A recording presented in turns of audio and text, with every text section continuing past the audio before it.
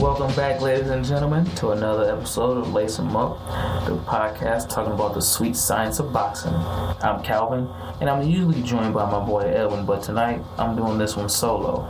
It's for a good reason, though. A request was made on social media to me from a listener of the show asking what I thought about Danny Garcia's last fight, which took place last weekend, and he just wanted to hear a quick podcast about it. You know, on some spare the moment type stuff. So hey, that's what I'm doing right now. First off, before I start, Edwin and I want to take this time to thank each and every one of you that listens to us, that spreads the word about Lace 'em Up, and we can't thank you guys enough. Just go out there, keep spreading the word, and let everybody know about our show. Just like the champ Floyd Money Mayweather says, we want to give the fans what they want to see, or in this case, hear. So that's what I'm about to do. So with that being said, let's lace them up and break down Danny Swift Garcia versus Rod Salka, which took place last weekend. If you guys didn't see it, it was something that was supposed to happen. You know, Danny Garcia wanted to be a knockout in the second round against Rod Salka. This guy, Salka, he's not even listed in the top 70. Yes, you heard me correctly. He's not listed in the top 70 in the junior welterweight class. So that just pretty much sums up what I think about that. I wasn't impressed. Edwin, as well, wasn't impressed. Now, if you guys listen to the show, you guys hear us talk about Danny Garcia a lot, and you hear Edwin giving him crap about his performance, giving crap about his opponents. And right about now, I have to agree with Edwin. Yes, that's kind of hard to believe, but I kind of agree with him on this. Garcia's he just isn't that deal yet. He's not the type of person that can take over the sport of boxing when the likes of Floyd Mayweather go, Marcos Maidana, Manny Pacquiao, just to name a few. But and the reason why I say that he's not there yet, he's not fighting top caliber fighters. You know, he's not fighting the best, in my opinion. The only fighter that has some kind of clout to say he's at the top of that list is probably Lucas Matisse. And he got a little roughed up before gathering himself and pulling out a victory. And that was on the Mayweather-Canelo undercard, if I'm not mistaken. Matter of fact, yes, it was on the Mayweather-Canelo undercard, which turned out to be a good fight, you know, but Danny was tested by Lucas Matisse. But like I said before, unfortunately, you know, Danny gathered himself together and pulled away with the victory. I think, to be honest, in order for Danny Garcia to get the respect that he deserves, because don't get me wrong, Swift is a good fighter. I'm just going to put it out there right now. Swift is good. He's not undefeated for no reason. You know, he's good, but I think he should stop fighting these fighters that, you know, just got done working at their local grocery store. You know, he's fighting these guys off the streets, and there's plenty of competition out there in the junior welterweight class. It's time to fight some real fighters, man. You know, I touched base with Edwin on this one, and his comments about it is, you know, he truly believes that if Danny Garcia goes up to 147 to the welterweight division, that O is going to go. That's just from Edwin. That O will go. I'm not too sure yet. I mean, yeah, there's people at the welterweight division that Danny probably could fight and could beat, but it's going to be tough. And I think in order for him to get ready for the welterweight division, I think he should go ahead and unify the titles at 140 in the junior welterweight division against Lamont Peterson, who also fought on the Danny Garcia Rod Salka undercard as well. He pulled out a victory too against, once again, a mismatch fight against somebody who nobody really knows. Edgar Santana, he was a hometown kid. He once again probably was just thrown in there. But these two, Garcia and Peterson, look, it's the only thing to do right now at this point for Swift. He has nothing else to prove at junior welterweight. The only person I think standing in his way right now is Lamont Peterson. You know, so why not those two face off and unify the titles. And if Garcia wins the fight against Lamont Peterson, if the fight happens, which I hear that Oscar De La Hoya of Golden Boy Promotions is trying to push this fight. I think he met up with Al Heyman this past week, and that was going to be the first thing on his agenda, was to see if he can get a Danny Garcia versus Lamont Peterson fight at junior welterweight. But back to what I was saying, if Danny Garcia wins that fight, which he probably should in my opinion, because if you think about it, every fighter that Lamont Peterson has lost to recently, Danny Garcia beat him. So that's why I think Danny Garcia, it would be somewhat of a test, but it's a fight that he should win. You know, how will this fight help these fighters? You know, I really don't have a clue. It might help Danny a little bit because, like I said before, it'll give him that test before he gets to the creme de la creme boxing, which is the welterweight division. I mean, he'll be going into the Lions then, if you ask me. And it's not going to be easy.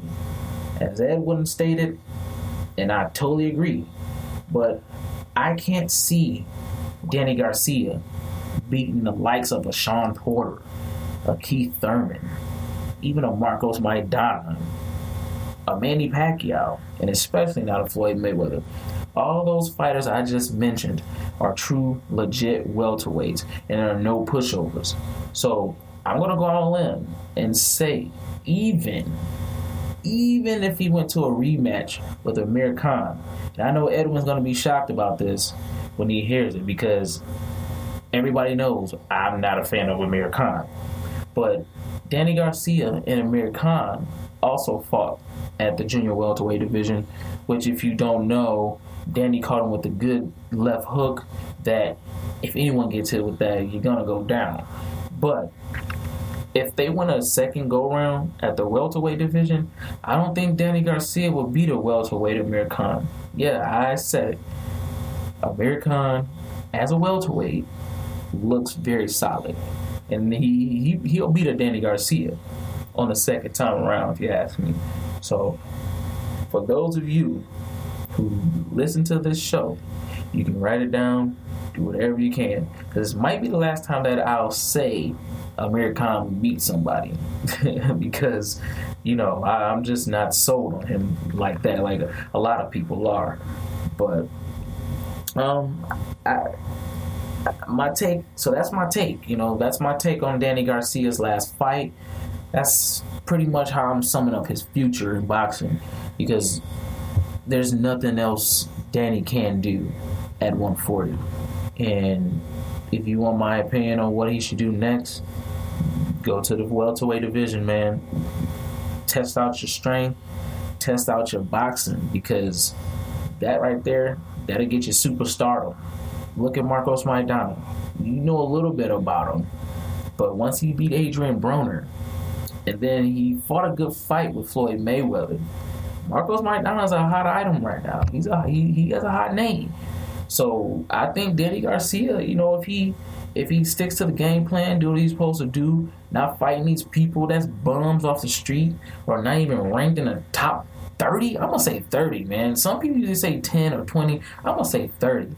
If Danny fight people that's worth looking at and worth fighting, I think Danny got a shot. You know, I'm going to give him a shot. So that's my take on Danny Garcia for the listener of the show who wanted to see my view on it and Edwin's view as well. But let's shift gears. You know, big fight tonight. Shawn Porter versus Kell Brook. This is for the IBF Welterweight Championship of the World, which will be taking place at the StubHub Center in Los Angeles, California. This is a good fight, man. A lot of people don't know about Kell Brook, but in the UK, you know, he's got a name out there in the UK.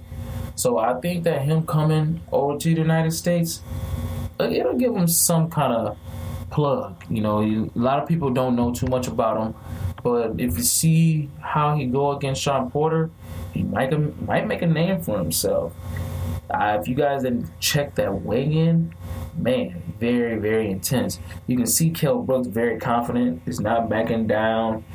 You know, he's out there to prove a point, which is to win the belt and let everybody know who he is. He's been a No 1 contender for this belt for about 2 years now. And I'm kind of surprised that he's finally getting this shot, man. But, hey, that's how boxing is sometimes. But Showtime, Shawn Porter is another up-and-coming superstar in the welterweight division. I like him. I'm gonna give him some props, you know. But and speaking of Porter, he's been on a rampage of late. And if you haven't noticed, dating to his last 2 fights against Devin Alexander, Paulo Malignaggi, he put on solid performances like no other. Mind you, he was just thrown into that fight with Devin Alexander and took Devin Alexander's IBF welterweight championship.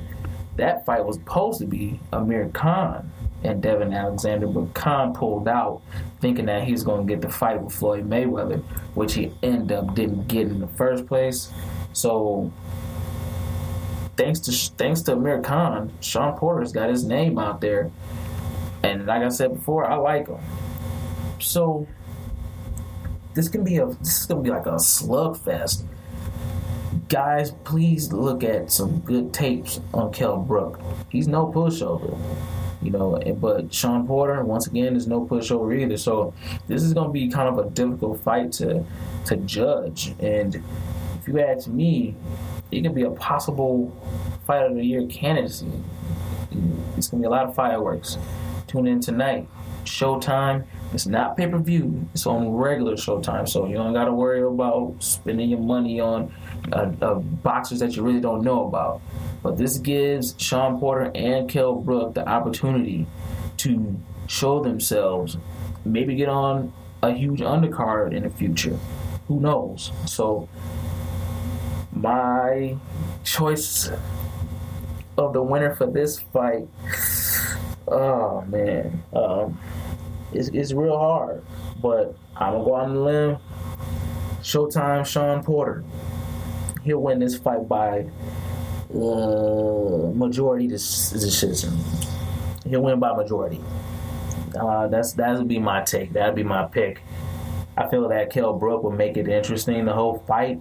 He'll probably push Shawn Porter to the limit, but I still see Porter pulling out the victory on that one. So, I think that's a wrap. Like I said, what none big. Just, you know, doing this for the fans. I was asked to do a podcast about it. That's what I've done. So, to the follower on Twitter, there you go. I appreciate you. I appreciate you taking the time out to ask me questions. Guys, thank you so much. Make sure you listen to the next podcast when we'll be talking about the results from Shawn Porter and the Kell Brook fight. Also, Edwin will be back on. So check out the other podcasts and blogs on the website 1515av.com. They got everything from wrestling to our show, The Boxing, to reality TV, blogs, just about everything in life. I'm telling you, this website is legit. You'll love it. Leave comments for us as well. This is how this one got there. We were asked about something, they loved our show, and we gave back. So please leave feedback, leave comments. You love it, you hate it, don't matter. Just go ahead and just comment on it. Tell us what you like. Tell us what you don't like. Regardless, we truly appreciate it. So, with that being said, thank you for listening to The Quick Swift. Good fight, good night. You guys, have a good one. We'll check y'all soon.